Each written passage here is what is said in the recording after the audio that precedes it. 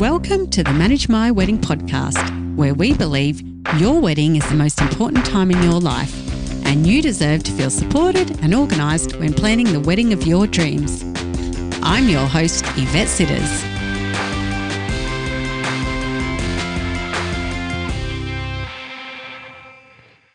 Welcome back to the Manage My Wedding podcast, episode 15. Today's episode is brought to you by the Manage My Wedding Kimono Bridal Robes. These kimono robes are special pieces for beyond the wedding day. They're elegant, modern, perfect for the pre-wedding photos, for your honeymoon, for beach days, and available in an assortment of gorgeous colours, including a flower girl kimono. They are available at managemywedding.com. In today's episode, I want to do things a little different. I want to give you some tips and advice that comes directly from brides and grooms after they have gotten married. I will, of course, chime in with my own personal expertise as we go along, but I want to tell you the most common things brides and grooms would change after the fact. So these have been said to me directly, or they've come from surveys, or I have also read them continuously online. So you can take and leave what you wish, but just keep an open mind and also think of your budget as we go through these, and also your time, because some of these things are going to either save you time or waste your time. So here we go. Number 1, save the dates were a waste of time and money. I read this over and over again. And I know that I have talked about it in a past podcast. And I think the biggest thing is that save the dates. They're just extra paper, extra postage. People stick them up on their wall. They're not doing anything with that. If it's a destination wedding and you really want everyone to go, then I definitely think fair enough, send a save the date. But instead of printing it, why not just do a Facebook group or text everyone or email everyone an invite that you made yourself? So save the dates, as in the printed version, are a waste of time and money. And I do really, really tend to agree with that as well. Number 2, list photos that we wanted. And this is another one that I hear a lot of times as well, is that it's really important that you help the photographer as much as you can. They don't know who people are. They don't know what photos you want. So if there is certain family members that you would like to have photos with, it's really important that you do a list of that. And I know I did a list and I wanted it short and snappy on my wedding day. But there are a couple of photos that I now wish I had done and had gotten that we would like to have maybe put up on our wall, or maybe a photo of both of our families together with us would have been really nice, because that would have made a beautiful family photo on our wall. But if you don't do any list, then you could definitely have some regrets about that later. Number 3 is more time for photos. It's funny that I actually have been reading this a lot lately. So I actually posted in my Instagram account on the weekend a wedding tip that was actually from a photographer. And Kirk, the photographer whose wedding tip that I talked about, he suggests that you need to talk with your photographer about timings, because they're following you around all day and they definitely know what works and doesn't work. They also know times of sunsets and sunrises, and they also know if you're not going to have enough time for your photos. And it's really important, I say, not to have that time rushed.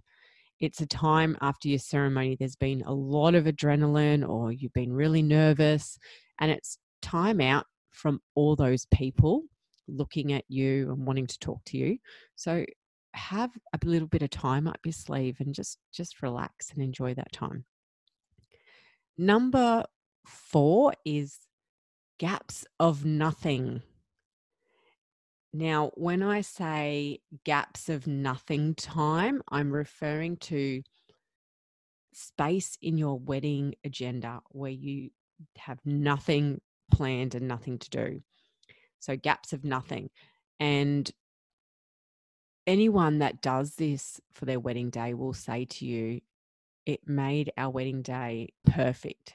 And quite often I read that people wouldn't change anything about their wedding day because they have gaps of nothing time. So that again gives you time to reconnect with your partner.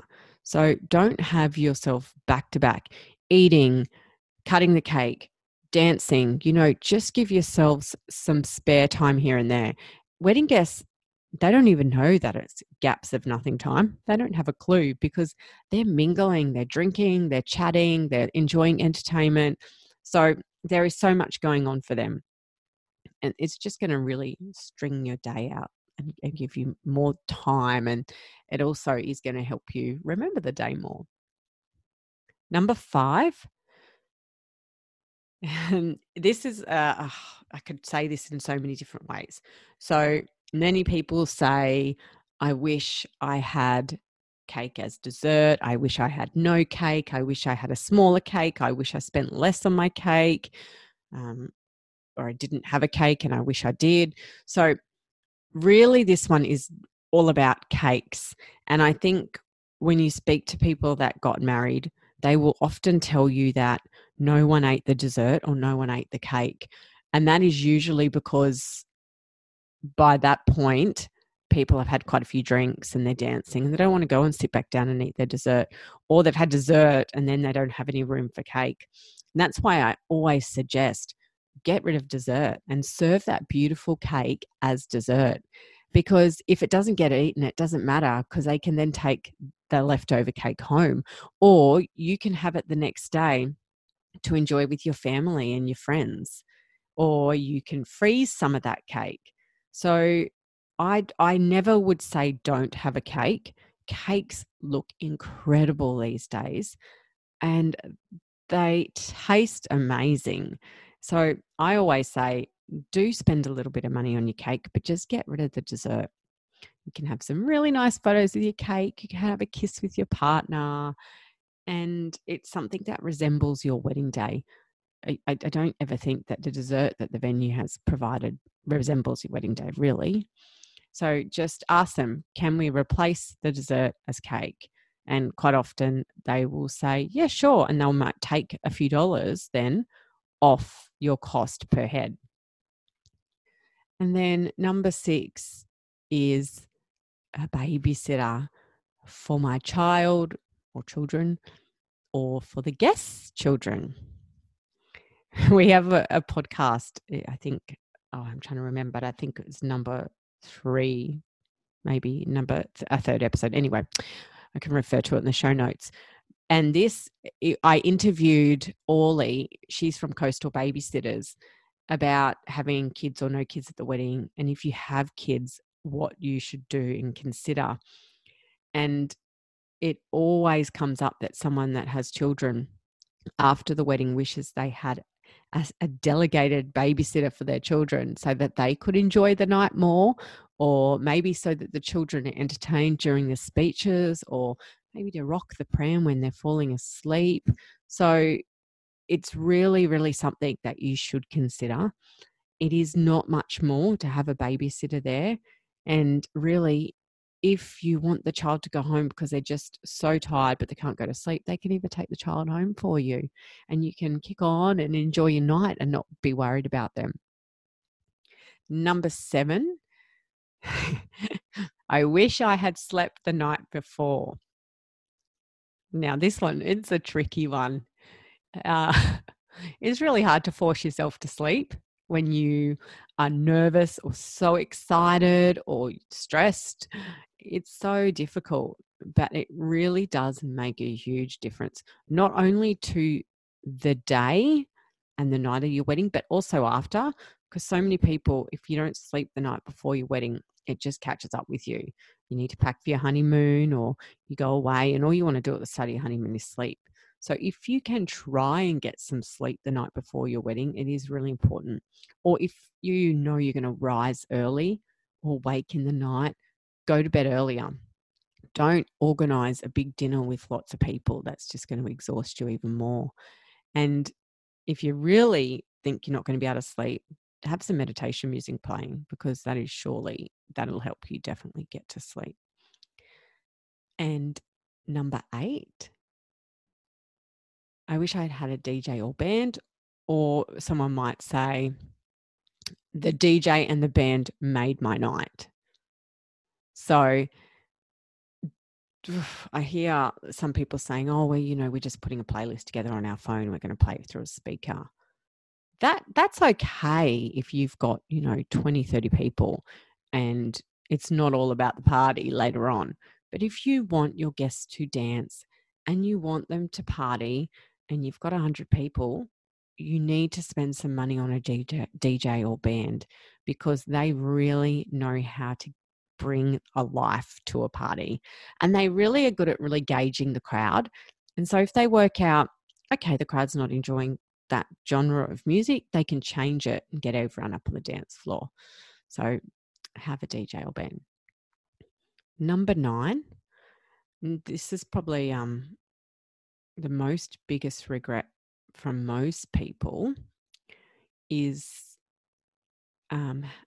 actually, you know what? I wouldn't say it's the biggest regret for most people, because I didn't have this and I don't regret it at all, and everyone's different. But it's actually the biggest regret that I hear the most or read the most or is surveyed the most to be the biggest regret. And that is that they wish they'd had a videographer. And I didn't really want to read this one purely on a personal level, because I didn't have a videographer, and I don't regret it, because we had a couple of people video it, and I got married 6 years ago and we've only watched that once or twice. But majority of people are regretting it. So that one is a personal choice. Have a think about it. Maybe they're regretting it because they didn't have someone just do, a dodgy job for them, so that they could look back at the day and just have a reminder of how wonderful the day was. So there you have it. All that information is straight from past brides and grooms' mouths, or these days, fingers when they're typing. There's plenty there, I think, for you to think about. And if you're still really unsure about any of these things that I've talked about, then please pop over to Manage My Wedding on Instagram, on Facebook, and message me, because I'm more than happy to talk with you and help you get through what you can't decide about and help you come to a decision. But don't also forget to talk with your partner about it, because you might be surprised at what their opinion is on the topic as well. And if you've enjoyed today's episode, then please hit subscribe for future weekly podcasts, but also leave us a review. Anyone who leaves a review with their Instagram handle will receive a thank you discount code for our online store. But most importantly, your review will help other brides and grooms find us. So thank you for listening, and until next time, enjoy being engaged and staying organised and stress-free while planning the wedding of your dreams.